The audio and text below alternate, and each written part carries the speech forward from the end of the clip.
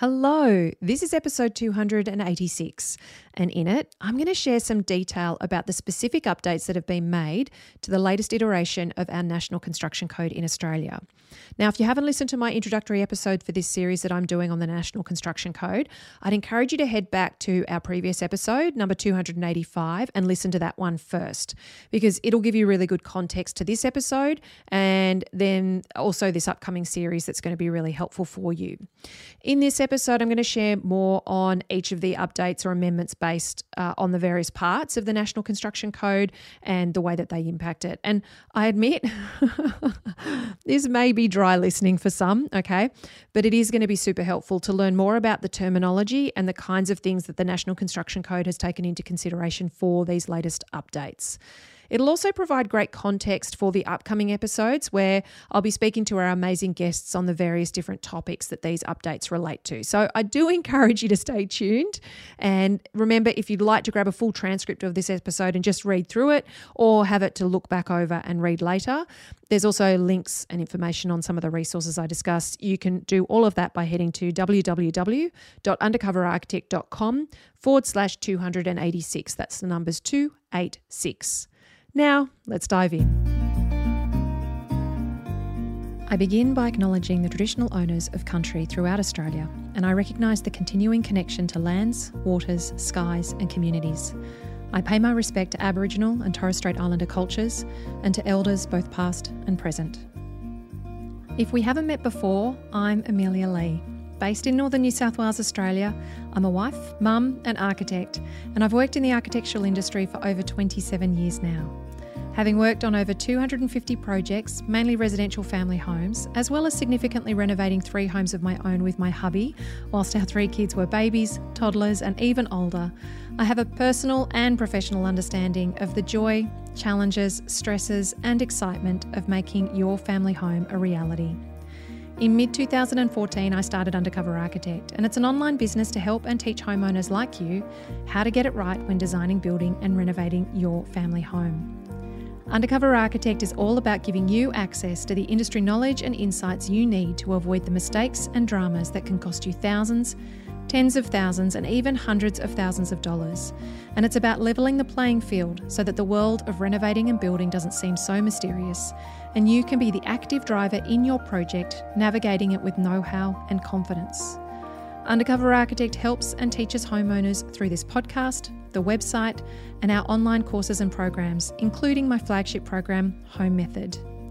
I truly believe that when you know the questions to ask, the steps to take, and the best way to create a home that works, feels great, and that you feel great in, you can enjoy the process of building and renovating, as well as the home that you move into at the end of this ambitious journey.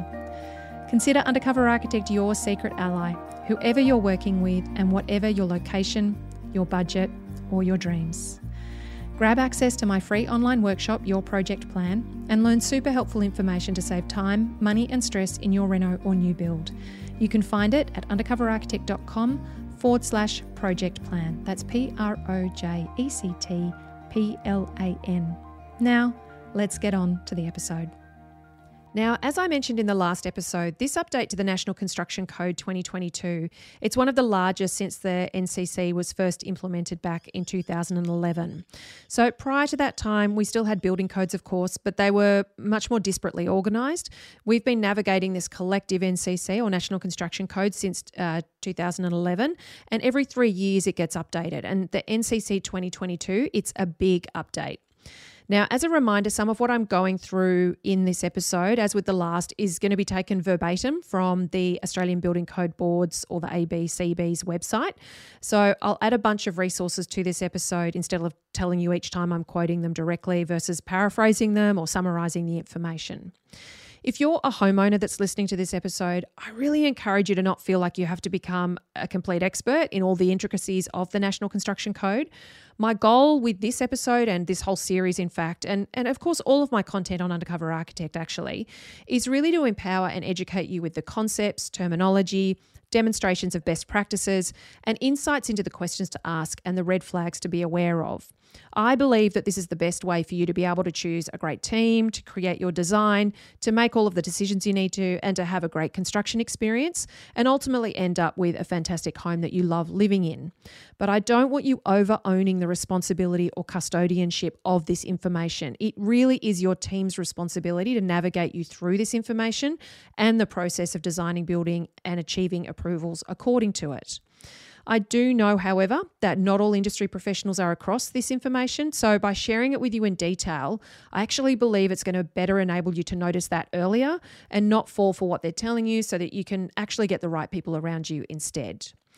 Now, if you're an industry professional listening to this, please don't rely on this episode or this series as your only education about the updates to the National Construction Code. There's so much education and training available out there, both free and paid. There's resources like the Australian Building Codes Board's website, the ABCB website. Both the HIA and the MBA have information. I personally think that the HIA stuff is better, but there's information on both of those websites and lots of training courses and things like that. The Australian Institute of Architects, they've also done training sessions, and Design Matters is another organisation that's done a lot of training as well. And there's loads more that you can find depending on where you sit in the industry. And you can also just sit down and simply read through the new National Construction Code 2022, the volumes, particularly Volume 2, if you're doing individual homes. And you can also look at the Housing Provisions Reference Document and the Livable Housing Design Standard. They're all free and all available online. There really is no excuse to not be upskilling yourself on this information either. I do know, though, that what's going to be adopted at each state level, it's still been a source of debate. So frustratingly, I feel we're going to have some last-minute scuffling in the lead up to the 1st of October 2023. That's the date set for this to be formally implemented. We're in a transition period that started on the 1st of May 2023. Some states are still to advise exactly what their state-based variation or version will look like. They're all quickly falling into place at the moment as I record this. So I know that does make it difficult for the industry, and you're going to hear more about this in our upcoming episodes as I talk about this with my guests. Now, a reminder too, this information about the National Construction Code, it largely relates to new builds, but it's always necessary for you to check what your project scope and your location might mean for your approvals, no matter, whatever you're doing, okay? So don't assume that this doesn't apply without you doing the proper due diligence to check that that's the case. In the last episode, I took you through one of the significant updates regarding the actual structure of the code. So within the various volumes of the National Construction Code, there's been updates to specific parts and clauses, but there's largely been a rearranging and renaming a lot of the content in this new structure. And so the new layout introduced a new structure known as the new SPTC referencing system. So SPTC stands for sections, parts, types, and clauses. Now, I want to dive into some of the specific changes. I'll explain a little bit more about SPTC and how you sort of navigate it further on in this episode, but I want to dive into some of the specific changes and updates to the NCC 2022 when it actually comes to what's contained within it. So whilst we're going through this, remember that a single residential dwelling is Class 1 and it's covered in Volume 2 of the NCC. Volume 2 of the NCC covers Class 1 and Class 10. And for most listeners of Undercover Architects podcast, I think that those are the classes that are going to most be relevant to you. So Volume 2 is and its reference documents are the things you need to be aware of. So let's go, okay? So the NCC 2022, it includes increased quantification of more performance requirements. So in summary for Class 1, this includes specifics related to things such as livable housing design, bushfire-prone areas, fire safety, flow rates and pressure in water services, sanitary, plumbing and drainage pressure, microbial growth, quantification of fire and structural safety. So remember, a performance requirement means that the minimum level that buildings or building elements and plumbing and drainage systems must actually meet. That's what a performance requirement is. And so a building, a plumbing or a drainage solution will comply with the National Construction Code if it satisfies the performance requirements that are laid out in the National Construction Code for those specific things. So this update has seen increased quantification of more performance requirements. So that means that there's been descriptions and measurable benchmarks added to what some of the performance requirements actually require and mean in the various parts of the NCC. This is a good thing. Now, the ABCB website breaks down the updates into several categories. And so I'm going to actually take you through each of these categories one by one, and I'm going to share the updates in this National Construction Code 2022 with some information about why the updates have been made and some specifics about that. So as we go through these, I want you to try and remember the following terminology, all right? So compliance with the NCC, our National Construction Code, it's achieved by complying with the governing requirements of the NCC and the performance requirements. And the performance requirements are satisfied by one of the following. All right, so you can satisfy a performance requirement with a performance solution, a deemed to satisfy solution, or a combination of both of those things. The code also provides for the use of verification methods that are not necessarily listed in the NCC. Now, a verification method will be a test, an inspection, a calculation, or another method that determines whether or not a performance solution complies with the relevant performance requirements. Any verification method used must be acceptable to the appropriate authority. That's all directly quoted out of the NCC. There's a glossary of terms that explain all of those things, but just if you can hang on to some of that terminology. I know it's tricky. It's a lot, isn't it? But just remember, the performance requirements are the mandatory part, okay? And then you have performance solutions deemed to satisfy, which is also abbreviated to DTS, and verification methods as the optional pathways to achieve compliance with those performance requirements.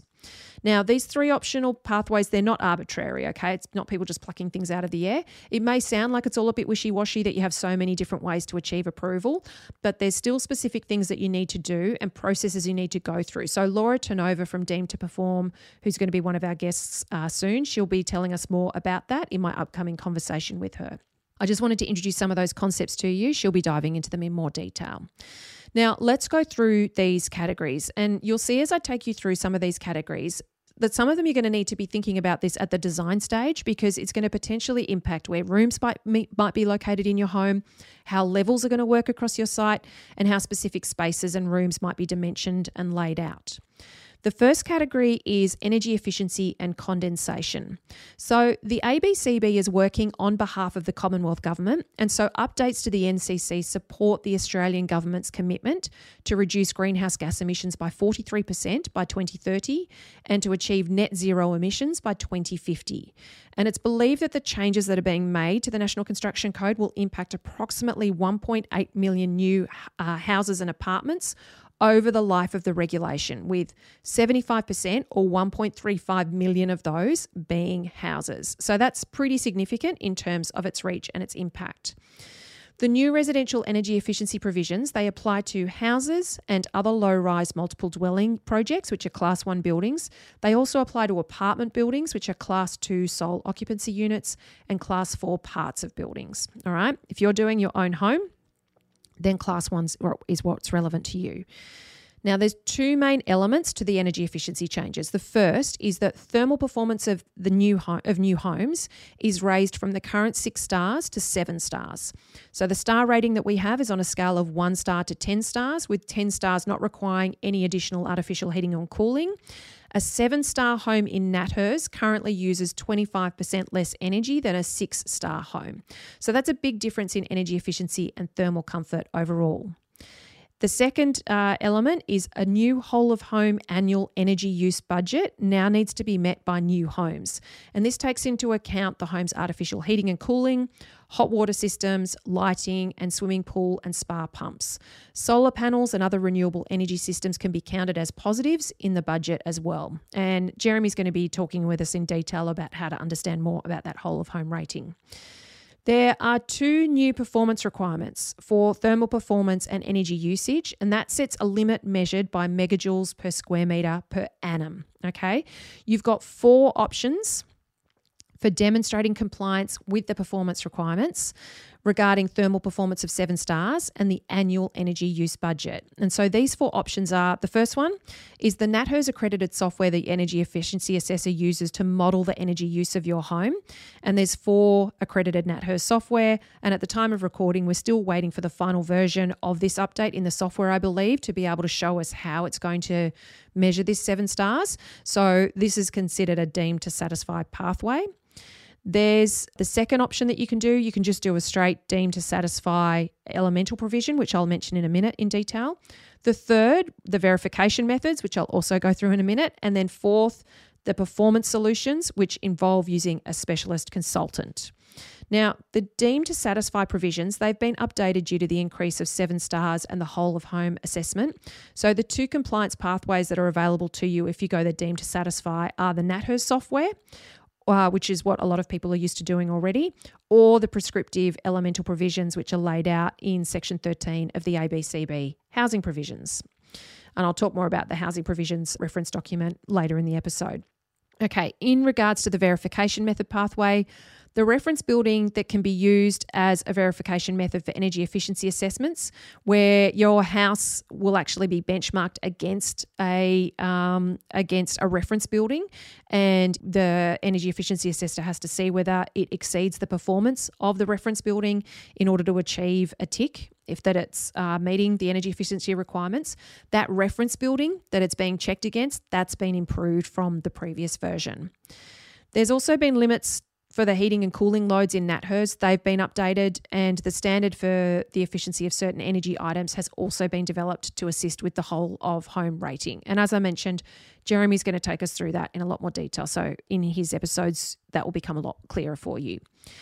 The ABCB outlines the benefits of these changes. They believe that we're likely to see improvements in the products for roof, wall and floor insulation. We're likely to see more products and product descriptions that actually speak to the annual energy budget requirements for the whole of home energy ratings, such as energy efficient air conditioners and hot water units. We're going to see reduced heat loss and gain through the building envelope due to thermal bridging. Warmer climates will favour a lighter colour roof and external walls for better performance.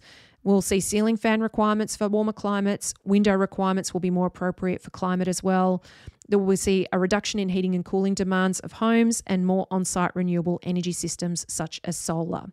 And ultimately, this is all about having more homes that suit their climate more closely and relying on passive means to heat and cool them rather than artificial means. Now, improvements have also been made in the area of condensation management. And so these build on the initial changes that were introduced in the National Construction Code 2019. And they're to improve condensation mitigation, attempting us to help avoid what's happened in other countries such as Canada and New Zealand with leaky building syndrome. So these updates are the addition of a mould index to the existing verification method. So a mould index is a model that depicts the increasing amount of mould on the surface, and the mould risk is calculated from hourly temperature and relative humidity values. And the model then also takes into account mould decline when conditions are not favourable for mould growth, so it's too cold or too dry. Now, the mould index only describes the general growth of mould on materials. It says nothing about the mould types, so it can't be used to evaluate how hazardous the mould would be. But I'll pop a link in the resources if you want to check out more about the mould index and what it measures.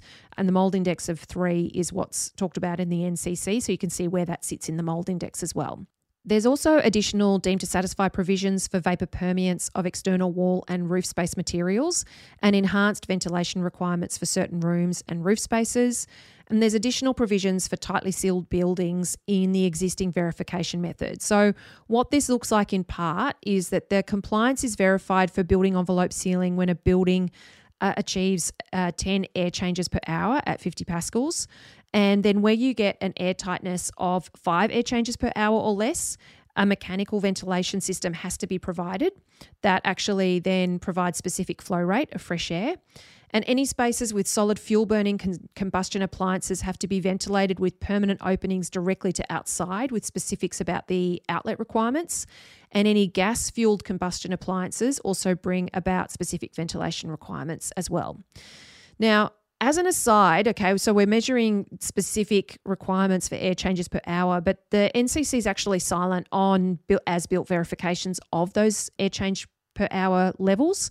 So it's difficult for you to know how this is going to be handled or checked in the actual construction process. And in the conversation I have with Jessica Allen from Climasure, we talk more about how you can actually navigate your build process to contractually compel builders to ensure that design levels of air tightness are delivered on site.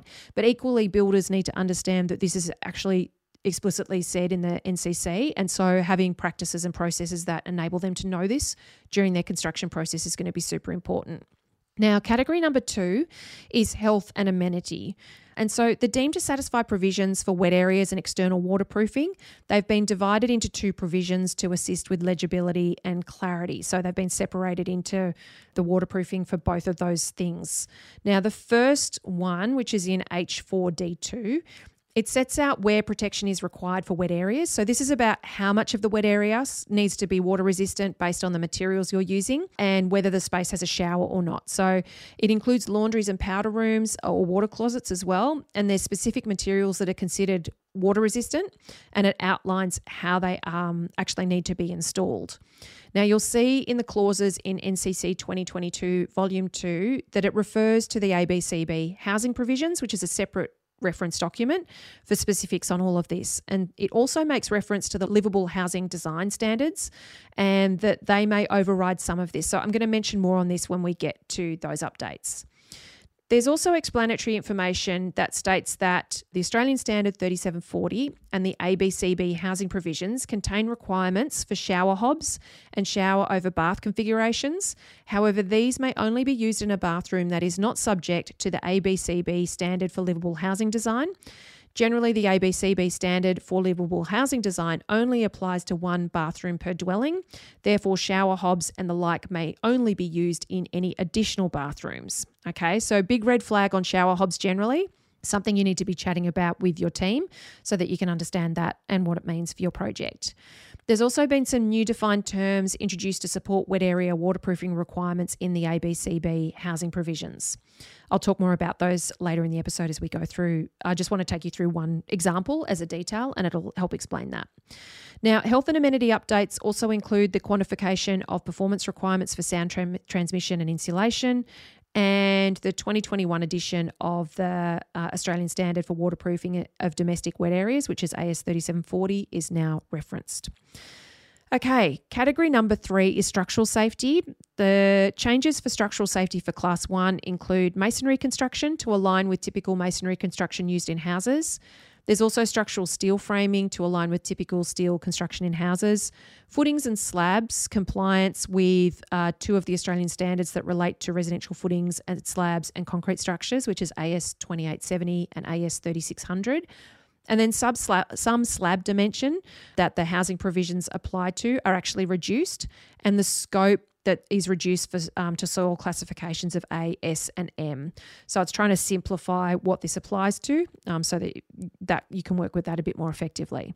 Now, category number 4 is plumbing and drainage. Now, plumbing is generally covered by Volume 3 of the National Construction Code 2022. So it has its own dedicated volume. It's one volume, so you'll need to check the application of your class of construction because you'll go through it and you'll see that it's dealing with all classes. So you're just looking out for Class 1A, which is a single dwelling being a detached house, or a group, one of a group of attached dwellings being like a townhouse or a row house or something similar. Now, there's a 3-year transition period to support Australia's path to reducing allowable lead levels in many plumbing products that commenced on the 1st of May 2023. And the NCC 2022 Volume 3 Plumbing Code of Australia now specifies that copper alloy plumbing products in contact with drinking water must limit the allowable lead content to a weighted average lead content of not more than 0.25%. So you'll find that manufacturers and suppliers of impacted products, they need to contact their watermark conformity assessment body to arrange certification of these requirements, and all relevant plumbing products being installed must meet the new requirements by the 1st of May 2026. There's also additions and amendments to the performance requirements related to metrics related to water efficiency, pressure, velocity and temperature limitations on various plumbing infrastructure. There's splitting of information on rainwater services and rainwater storage. There's new verification methods to help with more efficiency and piping size. There's also updates to help with national consistency in on-site wastewater management and disposal. And there's some updates of definitions for greater clarity. Category number 5 is fire safety. So the fire safety updates for NCC 2022, they largely relate to classifications of building structures other than single dwellings. There are some updates for Class 1 for fire detection and early warning to quantify the performance requirement specifically. Now, category number 6 is access and egress. And so to quote, it says there are no major technical changes to Part H5 for safe movement and access in Volume 2. In the housing provisions, though, the new subclauses are added to 11.3.4 to clarify the requirements for barriers that are fixed to the vertical face of an edge of a balcony, landing, deck, stair, or the like. I believe that previously there was just a kind of general 125 millimetre gap was allowed through balustrades. They've now clarified that when a balustrade's fixed to the face of a balcony or an edge, you can only have a gap of, I think, 40 mil. So you'll need to check that yourself, but that's given some clarification on that. There's also new provisions for livable housing design in Class 1A and Class 2 dwellings. And so I'm going to take you through that in more detail now. All right. So we're going to look at the two most significant reference documents to be aware of when it comes to your Class 1 and Volume 2 of the NCC. One is the Housing Provisions Reference Document and the other is the Livable Housing Design Standard. Now, the Housing Provisions contains a lot of information that's either been extracted or removed from their previous NCC to not only update it, but to help with this general restructure that we've seen in the NCC 2022 and to better clarify and quantify information around the compliance pathways. Firstly, though, I'll get into the housing provisions in a minute, but I want to have a look at the reference document of the Livable Housing Design Standard, okay, because this one's going to be really interesting for everybody to navigate. The ABCB standard provides a set of technical provisions that, if complied with, enable dwellings to better meet the needs of the community, including older people and people with mobility limitations. Now, this is not an exact replication of the Livable Housing Design Guidelines, which I know I've referred as a resource for many times on Undercover Architect that has lived on its own website and been its own guideline with silver and gold levels and those kinds of things. It's not an exact replication of that. It also doesn't match AS 1428.1, and that's the Australian standard that's designed for access and mobility, general requirements for access for new building work. It's a particular Australian standard that's always been used for accessibility. It doesn't intend to match that standard either, so it may not accommodate all needs, and it's really intended to be helpful in the majority of cases for occupants. Now, this document, like all reference documents, it's not intended to be read in isolation. It's got to be referred to when the relevant part of the National Construction Code directs you to it. So you start with Volume 2 and you read through that. You actually start with Volume 1 and you'll hear Laura talk more about that in detail, but then you dive into Volume 2 for Class 1, and then when it refers to the reference document, then you jump across to the reference document. So now they're saying that the ABCB is similar to the Livable Housing Guidelines Silver Standard, if you're familiar with that, the silver level requirements. And the ABCB intends to publish a non-mandatory version that's actually based on the gold level requirements, so you can apply it voluntarily to achieve a higher level if you wish, but that's still yet to come.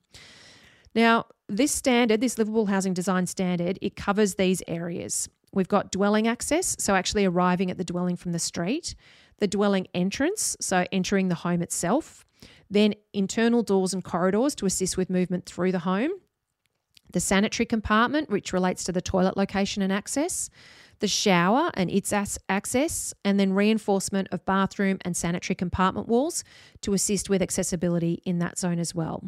I think this is going to be one of the biggest adjustments for those designing new homes and adopting these new regulations. I'm going to take you through some of the pointers for each of these main areas. This won't be everything, okay, but the main ones that I know will definitely require design consideration.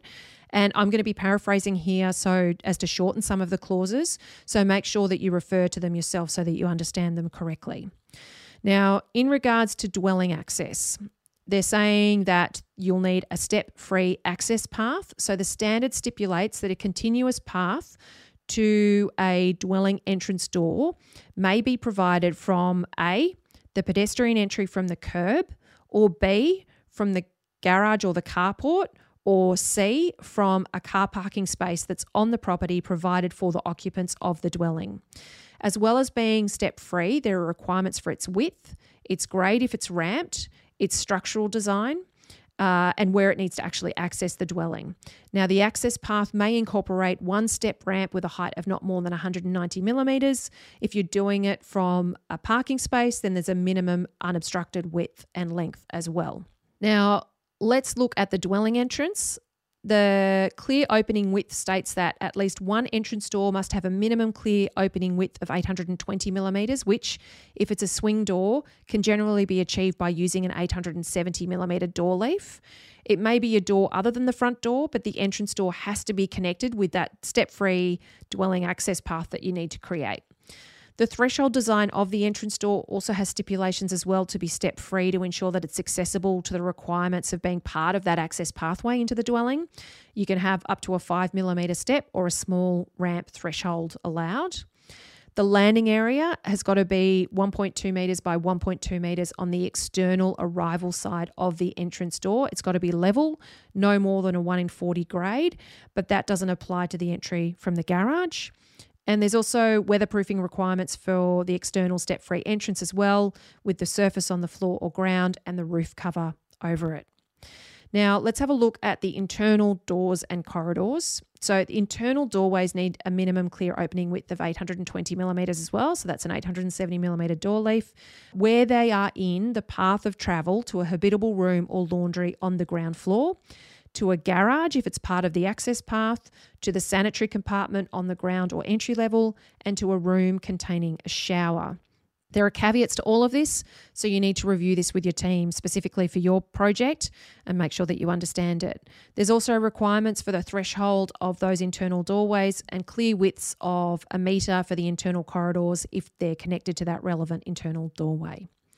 Let's have a look at the sanitary compartment. So what is a sanitary compartment? Well, to quote the ABCB standard, the term sanitary compartment refers to a room or space containing a toilet. It equally applies to any type of room or space containing a toilet, such as the bathroom, ensuite, powder room, or other separate room. It is used in place of the word toilet for consistency with the wording of the NCC and to avoid confusion with the use of the word toilet to refer to a plumbing fixture rather than the room in which that fixture is located. At least one sanitary compartment means that in a dwelling with 2 or more sanitary compartments, only one needs to be located on the ground or entry level and comply with the requirements of this part. So this part requires that at least one sanitary compartment must be located on the ground or entry level of the dwelling, even if there's no other rooms there, okay? So for those of you on sloping sites, this is something to be aware of and discussing with your team. There are also set out and clearance requirements. So this sanitary compartment is going to have a minimum area size and layout to comply. It's going to have a minimum of 900 millimetre by 1200 millimetre clear space in front of the toilet. The vanity can't be placed within this space. Doors cannot open into it. A toilet must be on the entry level, even if there are no other rooms on that level. If your accessible toilet is within a bathroom, then it also has to have clearance requirements of 450 millimetres.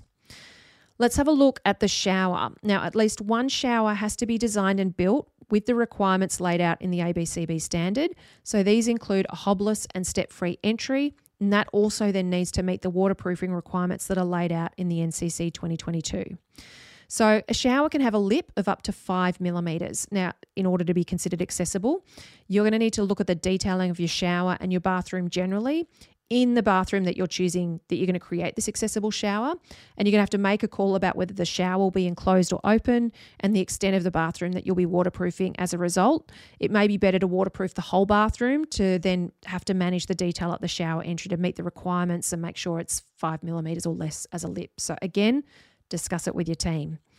Now, lastly, the reinforcement of bathroom and sanitary compartment walls. This part refers to the sanitary compartment that's on the ground or entry level of the dwelling and the bathroom that has the shower outlined in the shower part. It also applies to the bath that might be provided in the same bathroom as that accessible shower. So there are requirements about how the walls need to be reinforced so that there's the opportunity to install grab rails in the future.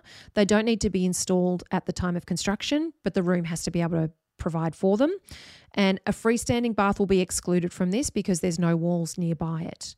There's stipulations about how this reinforcement has to be created and where and what specific materials need to be used. There's also diagrams to indicate what's intended as well. Okay, that's a lot, isn't it? So take a breath. Try not to panic. You really need to talk about this with your team, understand your state variation and understand how it applies to your project and your site. Particularly if you're on a sloping site, right from the outset, you need to be thinking about this in your design. Okay, reference document. and housing provisions. Let's have a look at the housing provisions. So the ABCB housing provisions contains the deemed to satisfy provisions that are considered to be acceptable forms of construction that comply with the performance requirements listed in parts H1 to H8 of the NCC Volume 2. So that's the volume that applies to Class 1. Now, if you can't comply with the option laid out in the housing provisions or elsewhere in the deemed to satisfy of NCC Volume 2, then you're going to need to get help from a specialist consultant to satisfy the performance requirements have been met. This is known as a performance solution, and you're going to hear more about those in my conversation with Laura Tonova from Deemed to Perform. The way that the housing provisions work is this.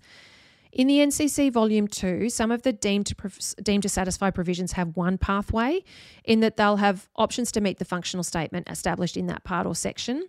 Sometimes the housing provisions will be referred to as one or more of those options or compliance pathways, and sometimes it will be the only way to achieve compliance. However, if it is not mentioned as a pathway, then you can't use it.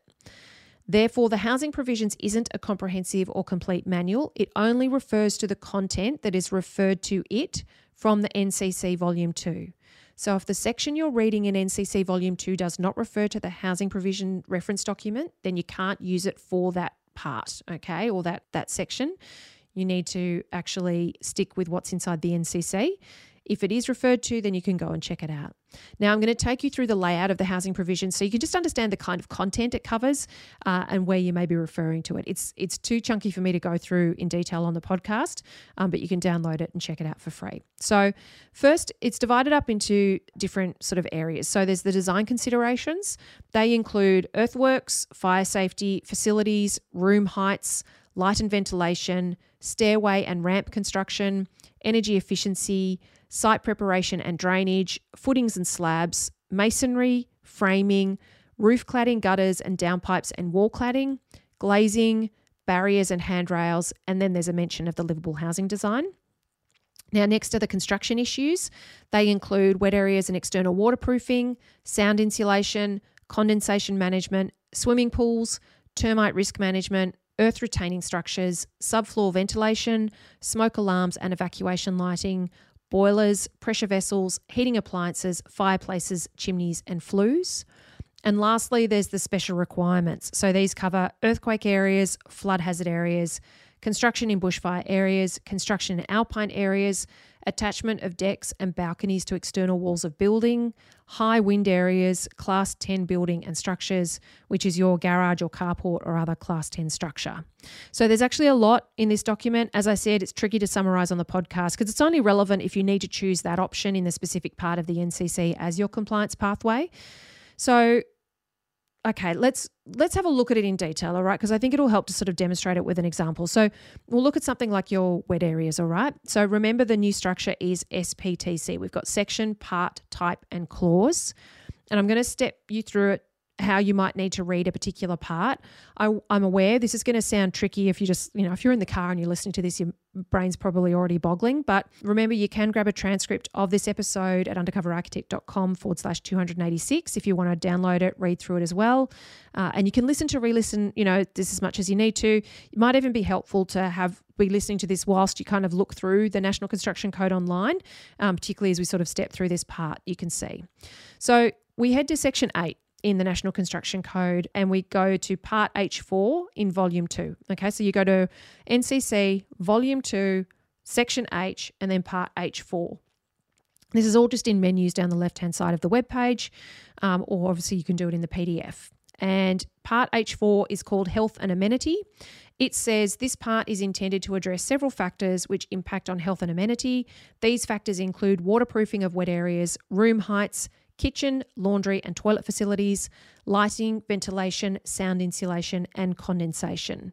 And there's a bunch of words you can click on for the glossary of terms there. Now, once you get past the section and part in this structure, you then look through the types, okay? And the types just refers to the clause type. So the clause types used in the NCC are as follows. We've got G for governing requirements. Those are mandatory.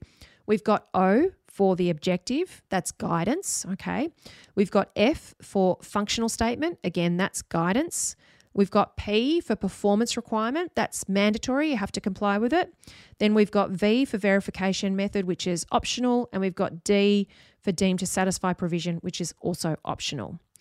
So this is basically how they do the code of each clause. So you've got H as the section, 4 as the part, O as the type, or one of those other letters I mentioned, and then you've got 1, which is the clause number. So, for example, if we go to H401, so that's part H, section H, part 4, O for objective, so guidance, and number 1 outlines the objective for wet areas. So the objective for wet areas is to safeguard the occupants from illness or injury and protect the building from damage caused by the accumulation of internal moisture arising from the use of wet areas in a building. All right, so that's the guidance for this section and part of the NCC.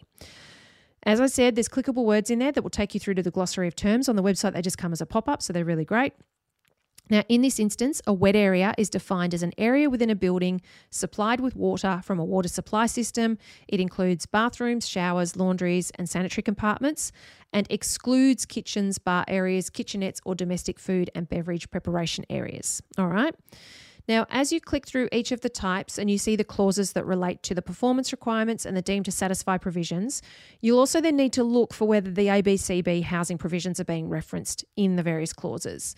If they are, then you can head to that relevant section in the document and see what it outlines. It'll have links within things. When it mentions the housing provisions in the text, it actually has a link to the part of the housing provision it refers to, and then that will outline the compliance pathway for the specific item that you're making choices about. So in the instance of wet areas, the deemed to satisfy provision does refer you to the ABCB housing provisions, and then in the ABC housing provisions, there's quite detailed information about what's entailed in achieving the performance requirement, particularly in addressing waterproofing and the shower area. The housing provision actually has a lot of diagrams and drawings in it as well to illustrate requirements. That's super helpful as well. Now, when you're viewing the NCC online, all of these clauses refer to each other. They're all linked up. You can click between them and you can locate things pretty easily. As another example, when you look at something like room heights, which is also in this health and amenity section of the NCC, you'll see that the performance requirement is very succinct. So the mandatory part of room heights states, a room or space must be of a height that does not unduly interfere with its intended function. Okay, that's the performance requirement. So you can see the performance requirement itself is not giving you exactly what you need to do. It's telling you how it needs to perform. Remember, this is a performance-based code, okay? Now, when you look through the different types of compliance pathways, you start to see more information outlined. So the verification methods, they'll go into more detail about what dimensions to consider, but they still don't state the actual dimensions, all right? The deemed to satisfy provisions, though, in H4D4, they point to the ABCB housing provisions, part 10.3, and then you go to part 10.3 of the housing provisions, and that's where you actually get a list of rooms with specific height requirements in dimensions, all right? So if you're able to achieve these room heights, then you're going to achieve the deemed to satisfy provisions for room heights as part of your compliance pathway. So in it, it says things like heights of rooms and other spaces, and it's actually got a figure in there, must not be less than in a habitable room, including a kitchen, in a habitable room, excluding a kitchen, 2.4 metres. In a kitchen, you can go down to 2.1 metres. In a corridor, passageway and the like, 2.1 metres. In a bathroom, shower room, laundry, sanitary compartment, airlock, pantry, storeroom, garage, car parking area or the like, 2.1 metres, and it goes on and on. All right, so it's really spelling it out for you as that deemed to satisfy provision.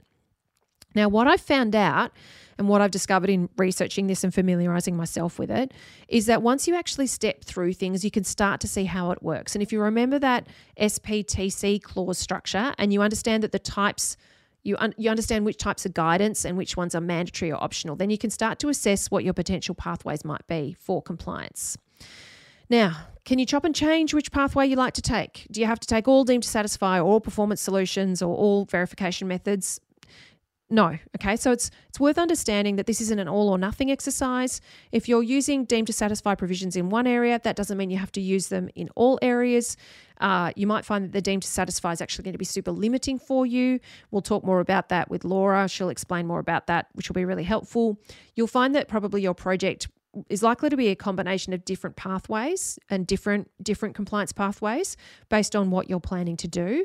And as I said, Laura's going to explain that to us in more detail. It's what her business specialises in. Okay, so I'm going to stop there and wrap up this episode because I've gone through a lot. There's a lot of information I've thrown at you. Hopefully it's given you a broader understanding of the various amendments and updates. At the very least, it's given you a whole raft of new terminology to be aware of and, what you can start keeping your eyes peeled for. And perhaps when your team start mentioning these things, it'll have some level of, twig some familiarity. I hope it's given you some insight into how to navigate it online as well if you do want to check it out. And as a homeowner, whilst I'm not expecting you to be the one to navigate through this online to assess the compliance pathway for your project and what you have in mind, I do think that it might be helpful for you to jump into the NCC, given that it is free and online, and just step your way through it to sort of see a bit more about what it entails, perhaps using this episode as your guide. As mentioned as well, the housing provisions does contain a lot of diagrams with dimensions and layouts. It's really helpful for illustrating specific requirements. Remember, the housing provisions isn't a standalone document. It can only be used where a clause is referring to it. So ensure that you're always reviewing it in coordination with the rest of the NCC. Now, lastly, please know, change can be generally challenging to navigate, full stop. And changes like this, where there's still a feeling of unknowns and transition, it's naturally going to be tricky. All right. And one of the things that I'm particularly interested to see with these updates, if what it ends up doing is actually having more people retrofitting their existing homes through renovating rather than knocking down and rebuilding, because depending on where you're located, that may mean that you don't necessarily have to adopt all of these requirements in the NCC.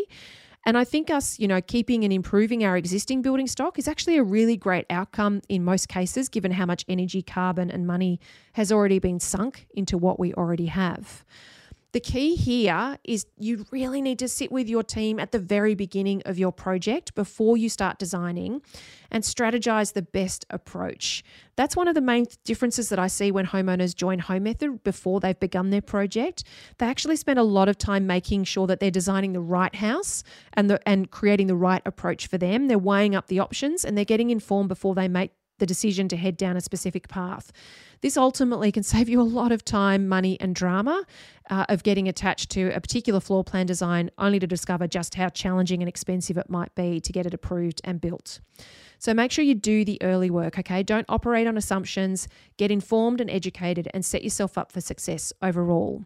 I really do hope that this has been helpful for you. And whilst I know it might have been a bit dry to listen to, as any run through on a regulatory framework and document can be, I do hope that you can use the information here to help guide your project journey more confidently. In the next episode, I'm going to introduce you to building biologist Zara Dakota. She's going to be sharing her knowledge on how building health actually impacts occupant health. She's got personal experience to share as well as that of homeowners that she's helped in the past. And Zara now works very closely with industry professionals in her group programs to help them learn more about designing and building healthy homes. So I'm really looking forward to sharing that conversation with you. I think you're going to find it super interesting. A few reminders before I finish up. So firstly, as if you'd like to get a transcript of this episode, and I think it might be super helpful for you, you can download that by heading to www.undercoverarchitect.com/286. And I've got loads of links there for you to check things out as well. And if you're a like-minded industry professional that helps homeowners renovate or build their homes and you'd like to work with the Undercover Architect community members, please check out the UA Army. It's free to join and you can find it by heading to www.undercoverarchitect.com/army. And of course, if you'd like more structured help and guidance and to feel more confident and in control as you learn the steps from start to finish of your project journey and how to create a great home that you love living in, then Home Method is definitely the place for you. It's my flagship online program, and in it you'll join an amazing community of super informed homeowners who are on a similar journey to you, and you'll also get to access my personalised support and guidance for your project as well. You can find out more about Home Method by heading to homemethod.com.au or to the Undercover Architect website and see it on the menu. As always, thank you for tuning in and for letting me be your secret ally. Until next time, bye. Just a reminder, all content on this podcast is provided by Undercover Architect for reference purposes and as general guidance. It does not take into account specific circumstances and should not be relied on in that way. You should seek independent verification or advice before relying on this content in any circumstances, including but not limited to circumstances where loss and damage may result. The views and opinions of any guests on the podcast are solely their own and may not reflect the views of Undercover Architect. Undercover Architect endeavours to publish content that is accurate at the time it is published, but does not accept responsibility for content that may or has become inaccurate over time.